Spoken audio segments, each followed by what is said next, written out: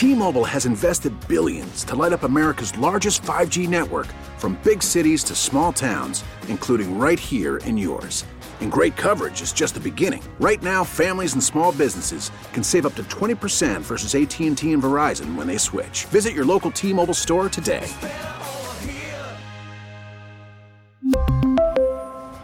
Plan savings with 3 lines of T-Mobile Essentials versus comparable available plans. Plan features and taxes and fees may vary.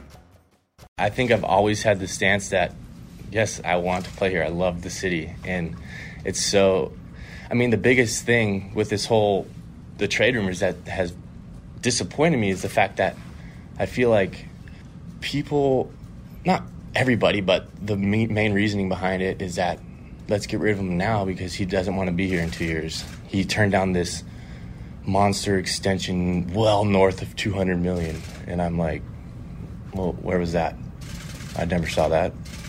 I mean, it's just these rumors and sources and people just saying things, and it's like, the only thing that matters is what comes from my mouth. And never once have I said I never wanted to play here.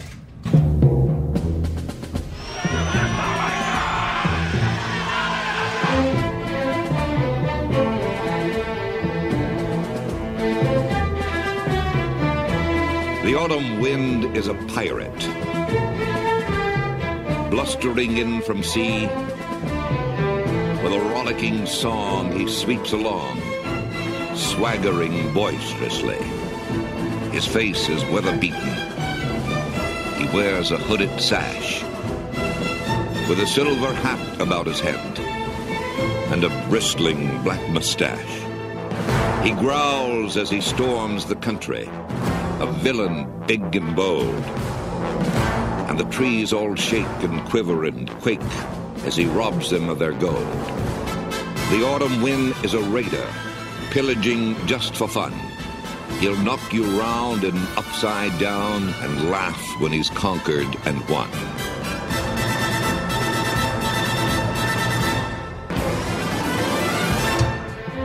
And the winter wind is something that our next guest with that walk-up music is avoiding.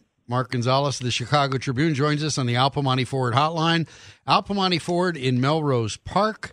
Gonzo is in Arizona, and we resent you for that a great deal. Hi, Gonzo. Hi, guys. Thanks for joining us. So we heard Kris Bryant coming in, and he wonders where that $200 million, that contract offer north of $200 million was.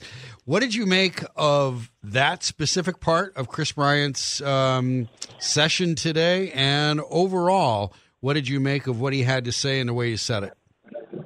He was very pointed in his comments. The $200 million figure, that was shot down last year by numerous people, including myself. But I think coming out of his mouth, that made it more firm that he was fed up with what's been said or reported out there. And I think this is like a 36-minute, I'm going to set the record straight on things. He had some humor at times, joked that he threw tables after losing the grievance, which obviously he didn't do. But he was very determined to set the record straight in his eyes as to what's truth and what is manure out there. What else did he seem upset about at the top there in terms of rumors or things that have been written and he caught wind of? What did he seem upset that had been out there and had been wrong, Gonzo? The allegation that he didn't want to be here, that he didn't like the city, he said that's farther from the truth. I think that was one thing that he felt hurt by. The other thing was the grievance that he was very, very upset, which, he understood. He even said he knew it was going to be an uphill battle.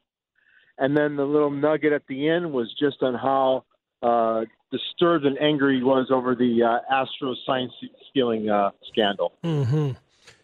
We wanted to talk about that, but I want to get back to Bryant making a point to say that he got off Twitter, the worst thing to ever happen to the world, 2 years ago. Last year he dumped his Instagram, but he mentioned that you guys, you evil media guys, that his friends would send him screenshots of whatever was written. And I'm thinking, if you're a friend of Kris Bryant, why would you send him that? He clearly doesn't want it. but I thought he showed the continued maturity we're used to seeing from him, and a good deal of leadership. If he was going to set the record straight, he was going to do it in one of the most mature and graceful ways I've seen a guy do that. Do you get that? Do you come across that too, Gonzo? Yeah, I mean, he says, he doesn't hold any grudges against people, but he reiterated just how upset he was, and getting back to his friends and that stuff. I'm sure if friends wanted to reach out to you guys while you're watching your favorite teams play, and they want to talk, knowing, hey, you'll be around, but they don't realize that, hey, you have other priorities at that time. So it's kind of like, hey, we're on your side, Chris. You should know about this, but he didn't want to hear that, and I'm sure that there are people even closer to him that let him know in general terms, hey, this is what's going on. Certainly he's been aware of what's been happening here throughout the winter. And, even November of 2018 when there was first the thought of him being moved and a report that Theo was doing some background work on who might be interested in his time. And in Theo's defense, a good leader does his homework on that stuff for situations like these where the team is, up against the luxury tax threshold and definitely has some long-term needs in terms of young starting pitching. I think that one thing that gets overlooked here is that, the rotation could lose 60% of its pitchers next year. And, they're not deep in starting pitchers at the AAA level or Major League ready guys like the Braves and a few other teams are. So let's not lose sight of that. It's interesting. He still might be traded, right? Right, Gonzo? I mean, it's like it's very rare for this stuff to happen this late. But boy, Nolan Arenado talk won't go away. Bryant talk won't go away, and they really haven't had that much time to work on it. He talked about wanting to be in the loop on that. I don't know if that's conceivable. Like, I think about Ryan Dempster being in the loop at the trade deadline. That's one thing. But keeping your superstar in the loop when he's got 2 years left to go, it's hard for me to imagine that one. But what do you think of the chances that a trade still happens between now and opening day? I wouldn't say it's as high as it was, say in November. And I think the grievance had something to do with it, not all of it, but had something to do with it. And then you see teams that address needs, by either getting a third baseman or spending the money elsewhere and hoping they can get by, in certain ways, like the Rangers for now have done with Frazier. But who's to say they wouldn't move Frazier to first base and try to get a deal to get Bryant? I know it's going to involve a lot of gymnastics to get that done because there might not be a specific match in terms of what the Cubs would be looking for in terms of young impact starting pitching. And, another scenario, and I'm just throwing it out, maybe there's a third team involved. You saw it done earlier this month with the Dodgers, Twins and Red Sox. So a lot has to happen. I'm not as high on a trade as I once was because, we're so late. As we get closer to the opening day, that a lot has to happen, but I'm not going to rule it out. I still think there's a chance he gets traded. Our guest is Mark Gonzalez of the Chicago Tribune, talking Cubs here on The Score. Steve Rosenbloom, Matt Spiegel with you. So, changing the subject for a guy whose contract will keep him here on the starting staff, is Yu Darvish healthy or not? I think he is. I think if it was more eerie or scary or concerning, he wouldn't have been out there with the rest of his teammates. He would have been getting treatment. So it's maybe a speed bump. Maybe he was, certain pitchers have dead arm periods, sooner than others. I think it's probably just a precautionary measure at this time. And let's go to Kyle Hendricks talking about the changes.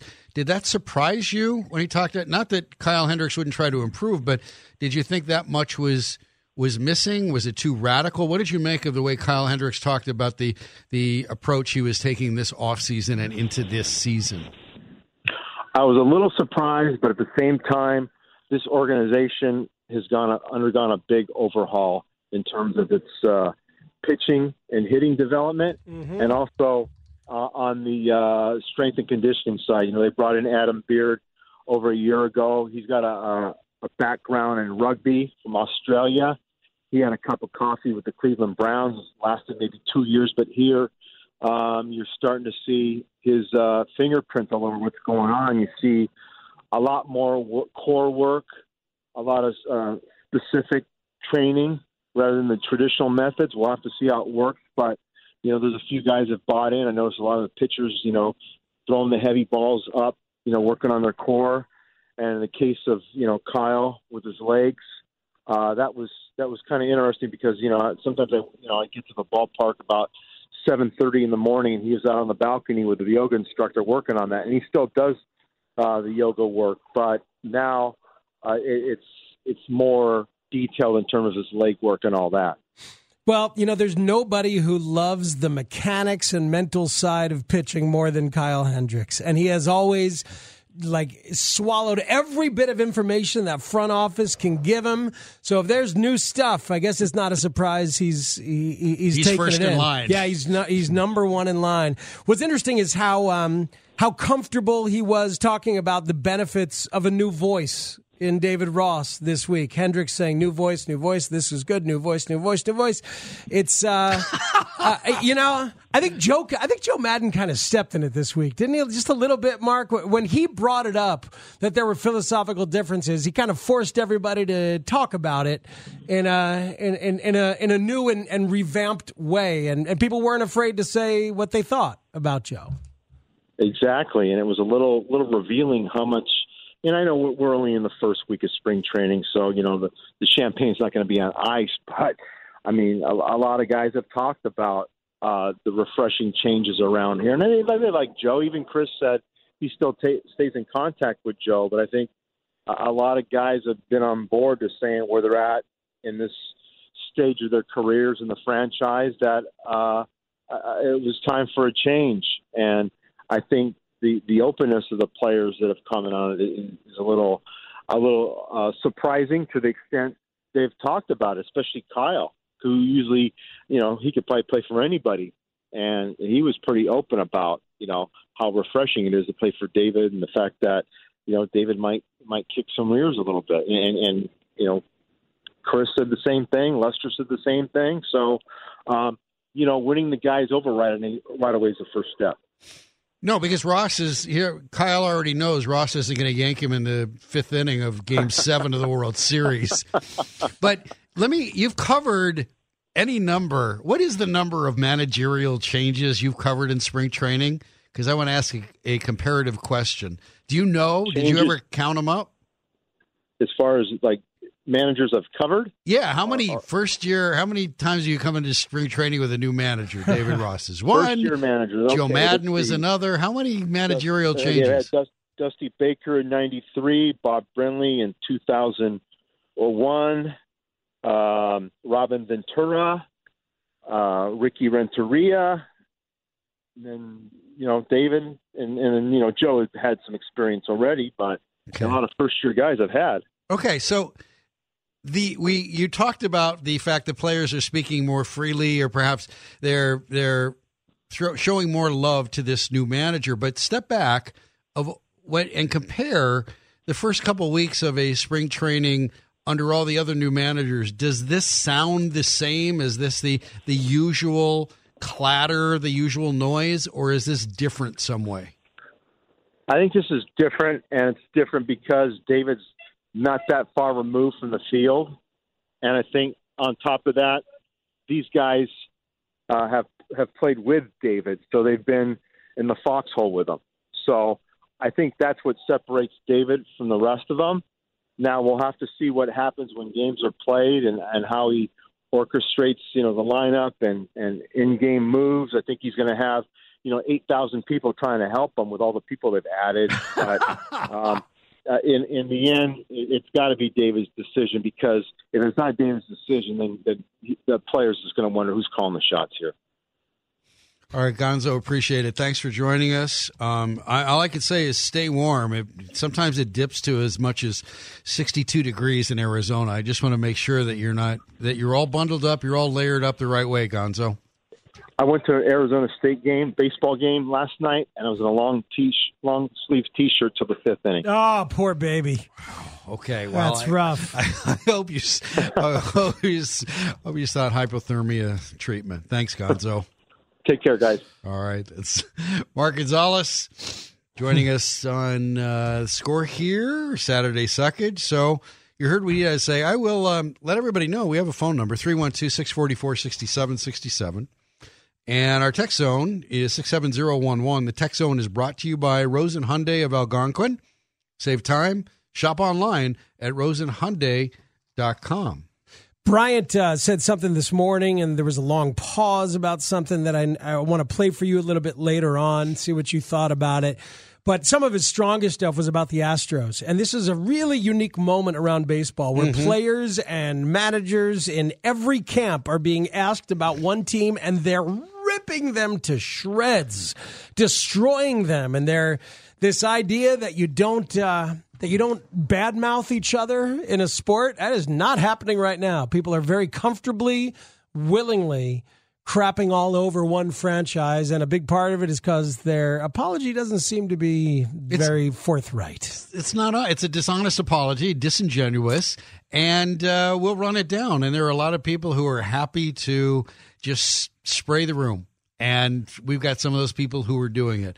He's Matt Spiegel. I'm Steve Rosenblum. We'll come back with that. Chicago Sports Radio, 670 The Score. Well, obviously through the whole process there was, and then he texted me about a week ago, but there wasn't much, and I didn't take it as a bad thing or a good thing. I mean, he's got stuff he has to do. He has got to get ready for the year. He's got a busy job. So, yeah, it's kind of just like any other offseason in terms of communication. But, yeah, I mean, it wasn't much. But like I said, it wasn't a bad thing.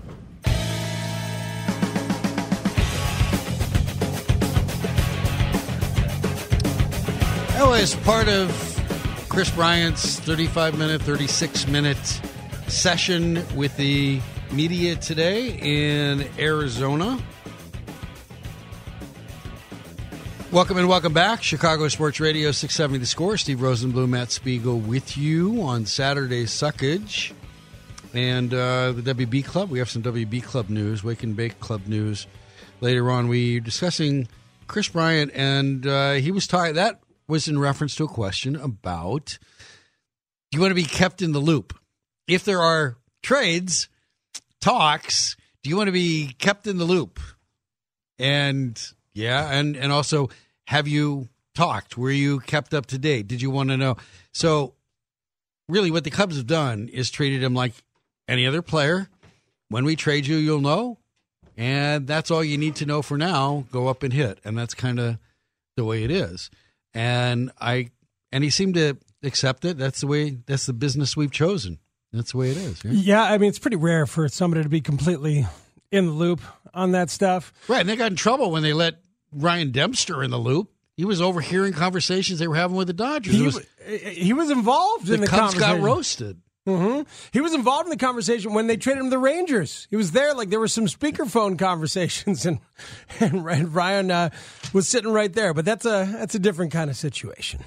Chris Bryant also had something to say about the Astros cheating scandal. We've been wanting to get to this. Spleens are built up. Bile needs to be extracted, and hot air needs to be blown away. So do we have that? We have Chris Bryant's thoughts on, he was asked near the end of this after we got done with all the Chris Bryant all the time. What do we have the Dodgers? You've got Cody Bellinger. Yeah, this is Cody Bellinger. Yeah, but Bryant did talk a lot about it, and there's like 4 or 5 minutes of it, which are awfully strong. Bruce and I played around the top of the 10 o'clock hour, so that chunk is there. If you want to get to it at some point, Steve, it's basically he said that the players should have been punished absolutely, even though they were the ones who gave all the evidence. And Bryant said $5 million for a team fine is weak because it could be made up quickly through beer sales, and he thinks this sign-stealing scandal was worse than steroids. So that's that. Mm-hmm. Other people weighed in on it, including a member of the team that had the World Series stolen from under them, Cody Bellinger of the Dodgers. I thought the apologies were whatever. I thought Jim Cranes was weak. I thought Manfred's punishment was weak, giving him immunity. These guys were cheating for 3 years. I think what people don't realize is Altuve stole an MVP from Judge in 2017. Everyone knows they stole the ring from us. I know personally I lost respect for those guys. I think I would say everyone in the show, in the big leagues, lost respect for those guys. I don't know what human hits a walk-off home run against Aroldis Chapman to send your team to the World Series. And one has the thought to say, don't rip my jersey off, but two, go in the tunnel, change your shirt, and then come out and do your interview. Like that makes no sense to me. It makes zero sense to me because I know me. Gary Sanchez said yesterday, you can rip my shirt off, my pants off. I sent my team the World Series off for Aroldis Chapman in the ninth inning at home. You can do, I'm going crazy.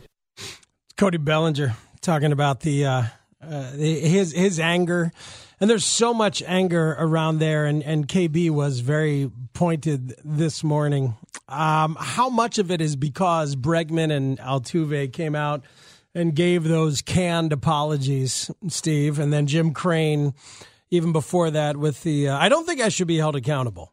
Oh, okay. And I don't think it impacted the World Series. Yeah. And then a minute later says, well, I didn't say it didn't impact the World Series. Yes, you did. Well, yes, you did. Yes, You're disingenuous. There's a lack of contrition, a lack of remorse.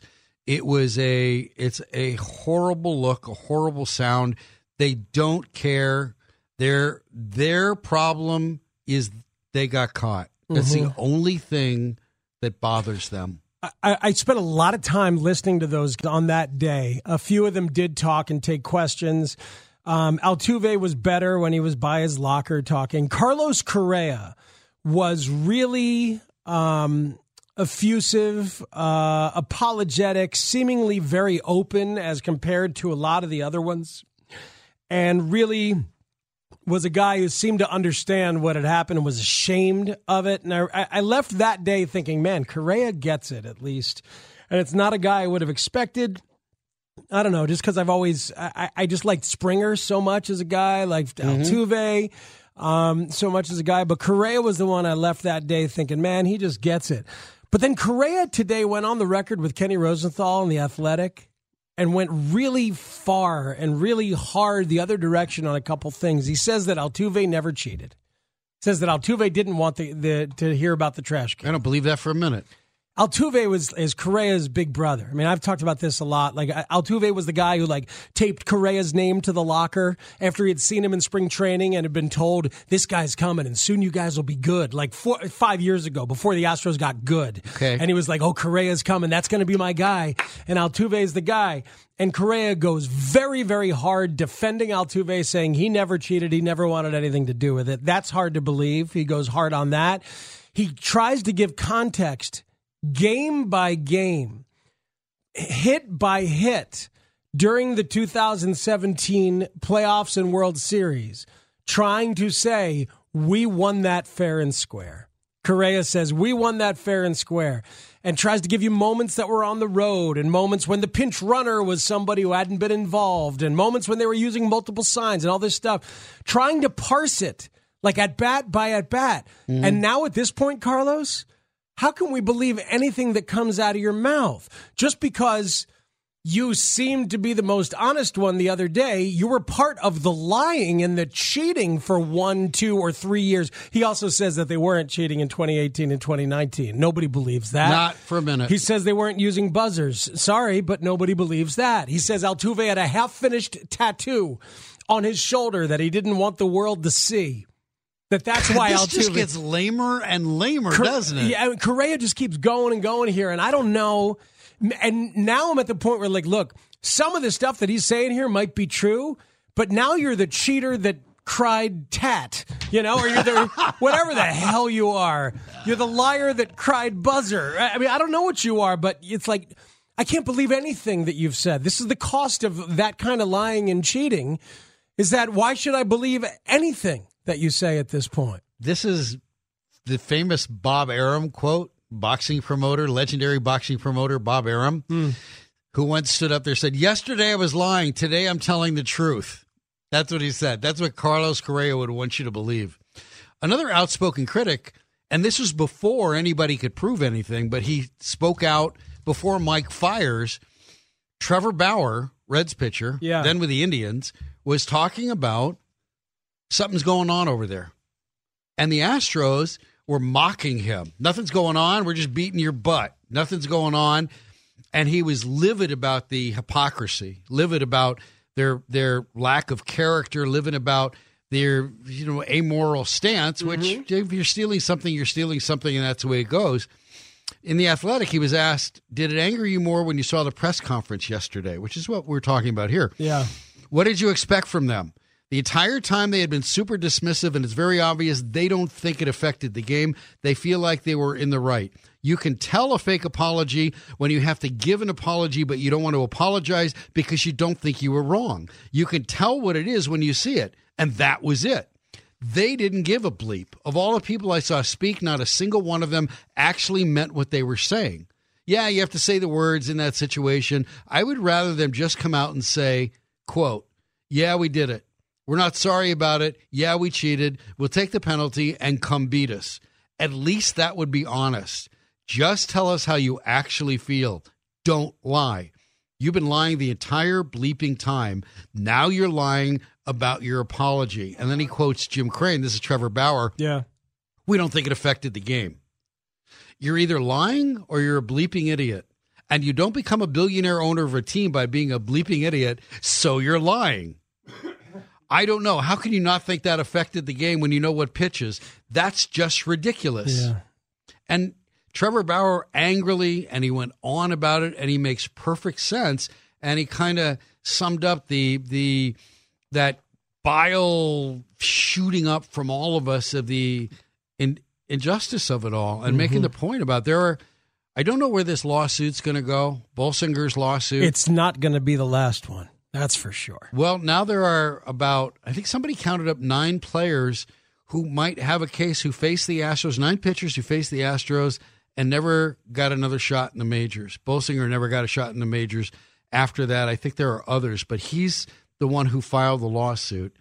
And I know we should get Eldon Ham on, Scores legal expert, to see if this could actually be, could you litigate this? I mean, they're going to try. I don't know how far it would get, but I love the idea of that. I also love Michael McKeon. The magical, wondrous, multi-talented Michael McKeon, who tweeted out, hey, Astros, glad you're sorry. Give back the rings, then bleep off. Yes, Michael McKeon. Seriously, I understand where he's coming from. While we're rolling here, let me reference one more player, okay? This is Kurt Suzuki, the Nationals catcher. Guy who was catching and laying down the signs in the World Series against the Astros just this past year. When they won all 4 games on the Astros field where trash cans might have been a banging. Well, I don't think they were using trash cans, but they were probably using some other ways because they had moved on. Remember that, and it was in the report that they had moved on in 2018. The Astros did not use the trash can banging system in 2018 because they didn't think it was effective any longer. That's what they had said. They'd gone to in-person communication and trying to get it to the runner on second, but still using code breaker. Do you think the Astros were still cheating in the 2019 World Series? Thomas Boswell, the Washington Post, asked Kurt Suzuki, the catcher, right? Mm-hmm. Quote, oh, yeah, no question. We could hear it from their dugout. We heard the whistling. What are you going to do? He said what the Nats did was change signs on every batter of the World Series, sometimes within an at-bat, when they sensed that a swing at a tough pitch was so good that the Astros cheating might have caught up with the Nats system. When Max Scherzer has 2 strikes on you and he throws one 98 miles per hour near your head and you smash it, come on, nobody does that. Mm-hmm. This is more Kurt Suzuki, the catcher laying down the signs. We got a couple of big strikeouts when their crowd was so loud they couldn't hear. The whole thing was crazy. I got messed up on signs a couple of times, had to call time, take us out of rhythm. I kept thinking we have to go to the field and work early on our signs in the World Series just to stop their cheating. It's so stupid and so wrong. All their players insisting today that they didn't cheat last year, they just got better at it. Suzuki said. I'm with him. It's the opposing catcher. Yes, all of it makes sense to me. So we'll take a break. We'll come back with your phone calls, 312-644-6767. Also, cheating is historically been part of baseball, stealing signs and cheating. And a Hall of Famer had talked about it. It was written about. And you White Sox fans might want to listen up. So we'll do that when we come back. He's Matt Spiegel. I'm Steve Rosenblum. Saturday Suckage, Chicago Sports Radio, 670 The Score. Welcome in, welcome back. Steve Rosenblum, Matt Spiegel with you. Saturday Suckage, top of the hour. Speaking of Suckage, we'll talk to David Schuster. We'll talk about the Bulls. Yeah, nice national representation there. We'll bring that back. We'll talk to David about All-Star festivities and dying on the hill that is Jim Boylan. Can you imagine? Yeah. Can you imagine? I blew it hardcore. I've only had, 2.5, 3 years to plan for this weekend and All-Star festivities. And? I want to go tonight to the All-Star Saturday night. I wish I was going to this event tonight. Absolutely. Because you want to take Rubes? No, I want to take my wife. I want to go and I want to be a part. Because here's the thing. Maybe every year you're that person saying, this stuff sucks. And then by the time it happens... you almost went Pinello there. If you're there watching, on TV, by the time it happens, man, that looks cool. Like, the dunk contest is cool. Dunk contest is cool. And the fact that it's here and just the volume of absurdity. Like, oh my God. I won't deny that, but I'm not. The personal absurdity of people who are in attendance and the uniqueness of it happening right here. I blew it. I should have done more to try and get tickets and get there just for tonight, not for the game itself, but for tonight, for the ridiculousness that is tonight. And then I don't know if you've looked on the secondary market, but the ticket prices are ridiculous. I have not looked. Oh, I had no intent. What are they? My God. Well, if you want to sit close, tonight, you're looking at somewhere between $8,000 and $12,000. Wait, excuse me? Yeah. Like, you want to sit on the floor. This is not Michael and Dominique doing the dunk contest. It's the best. It's the best they got. I mean, Zach is in the 3-point. $12,000. Yeah, we had a guy from SeatGeek on yesterday. He says this event is breaking All-Star Game records, and All-Star Saturday Night is breaking All-Star Saturday Night records because the United Center is smaller than a lot of other venues. And the whole thing is Kobe infused, which is adding a level of emotional resonance to it.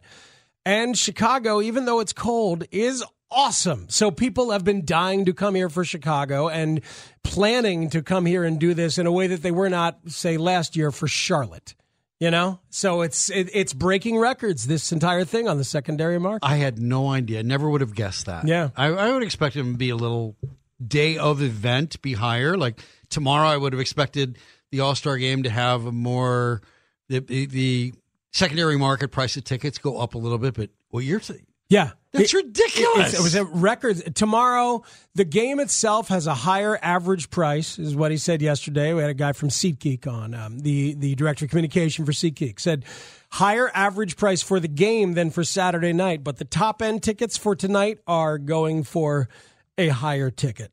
And I only had 2 years to think about it. To practice. Yeah. Only had 2.5 years. To align, to get your game plan ready. Sure. Well, there were options. You could have A, bought tickets, B, called everybody you know in the business and tried to line up for tickets. Maybe if you knew somebody at the Bulls flagship station, you could have worked your way to that point. I already tried him. I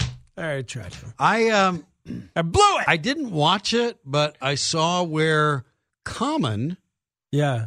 Now, Common and Chance the Rapper were the team captains, right? They for the were celebrity indeed. teams, Yeah. the celebrity game last night. So Common was voted the MVP of the celebrity game. Now, I didn't watch. I caught up on this. Can you help me? Does this follow through with that? Was that the moment then when he accepted the MVP trophy that some random Reinsdorf walked out and presented Common in front of these fans, these Chicago fans, this Chicago icon presented Common in front of the greatest players in the game? They're in your city. Did some random Reinsdorf present that guy, that icon of cool and hip and au courant with an equity stake in the team? Oh, they should have, right? Just go ahead and hand it off. I'm sure they did because they're such a brilliant organization. They're right. I'm sure they did. I'm sure they seized that opportunity. These marketing geniuses seized the opportunity to show off all of the great players in the league, show them why they should come here, to recruit the great players in the league who have refused to sign here, but then Common as MVP, and here you go, here's one of our new owners, and presented him in front of everybody, all of the great players, and all of the royalty from around the NBA that's also in town. So tell me the Bulls did that. Yeah, they should have. I think they did that, right? Because they're marketing geniuses. They're such smart businessmen. I just thought I'd bring that up. You know, I think it's funny because locally, for us, I think the big headline, the big emotional headline of this All-Star weekend, is the disconnect between Chicago as a basketball mecca. Anthony Davis is here. Dwayne Wade is here. Common and Chance the Rapper are your MVPs. Pretty cool. Pretty high on the cultural totem pole. I have guys like that. The Jordan statue, everything, and just all the players. Dwayne Wade's here, right? Dwayne Wade's here. Jordan's supposed to be here, right? Patrick Beverly is here to compete. Scottie Pippen's still around. Doc Rivers is still one of the best coaches in this league. I mean, everywhere you look, all these guys with Chicago bona fides are here, and none of them have a connection to the Chicago Bulls. Derrick Rose is here. Derrick Rose is here, gave an amazing, some amazing words at a symposium the other day at UIC talking about mental health, opening up about PTSD in his youth that he dealt with and how it affected him for his entire life and still does. I mean, Derrick Rose is here. All these people are here, and none of them have a connection to your Chicago Bulls. That disconnect. And that's by design. That's everybody in the NBA has a 10-foot pole. So they all have 10-foot poles. And they're not touching the Bulls with it. All of them. And you're right. That's why, like, the moment Obama, or the idea. by the way, was in the house, too. There you go. So, I mean, Zion Williamson says that's number 1 or 2 on his list all time. So if you're talking about the impact, if you want impact free agents, so Obama was in the house. He's got nothing to do these days, right? Yeah. Common wins. You've got an audience there. Really? Are the Bulls that lame? Think about that. The volume of people here. The basketballer president, I mean, everybody who's here with a connection to Chicago and basketball, and none of them are connected to the Bulls, and none of them are able to be utilized as a tool to recruit stars to come here and play. None of them. So then we hear the chants of fire Garpax. What a terrible job by ownership and management to have connections. Continuing to have connections to none of that stuff. None of it. So I wanted to, I alluded to this before we went to break, and we were talking about cheating and the Astros and baseball. Sign stealing has long been a part of baseball. Generally done, the guy on the runner on second base, or somebody from the bench figures it out. Joe Nosek was brilliant at it for the White Sox on the bench. And one of the more famous sign stealing scandals before this was the New York Giants in 1951 stealing signs and coming back on the Dodgers, and then the Giants win the pennant, the Giants win the pennant, the Giants win the pennant. This goes back even further. This is from Bill Dow of the Vintage Detroit blog. It's about Hank Greenberg, former Tiger. He's a Hall of Famer. 1989 autobiography was edited by Ira Burko, and it was published 3 years after his death. And he said they were stealing signs in September of 1940, and credits that as a reason they won the pennant. And how it came about is rather unbelievable. Greenberg said the day after Tommy Bridges had pitched, the great Tiger hurler was sitting in the left field upper deck of Briggs Stadium with his hunting buddy. That alone is a story. Wow. The injured third baseman, Pinky Higgins, that was his buddy. So Bridges is holding a new rifle which he purchased and had a telescopic lens. When he looked through it at the catcher, he could see the signs. Here's how Greenberg explained it. Quote, the next day we decided to test his ability to read the pitches, and sure enough, he sat up in the stands with Pinky. When the pitch was signaled for a fastball or a curveball, they had arranged a predetermined signal to relay it to the batter. It didn't have to go to the coaches or the bench. It went directly to the batter. This is 1940. This is Hank Greenberg and the Tigers in Briggs Stadium. Strangely enough, you could look right over the shoulder of the pitcher and look out in the stands and see the signal. Greenberg went on to explain that the team brought one of the minor league managers into Detroit, and he sat up in the upper deck with binoculars where he gave the signals. Even when the stands were full, Greenberg said the players knew exactly where he was sitting and could pick up the signs. Greenberg said the two players who refused to use the signs were Charlie Gehringer and Gerald Walker, and the two who profited most were Hank Greenberg himself and fellow home run hitter Rudy York. Quote, wrote Greenberg, I think the record will bear it out. As I remember, between the two of us, we hit 1 or 2 home runs for 17 consecutive days during the month of September. Either Rudy would hit one or I would hit one, or sometimes we would each hit 2. I think it was picking up those signs that were instrumental in enabling us to win that 1940 pennant.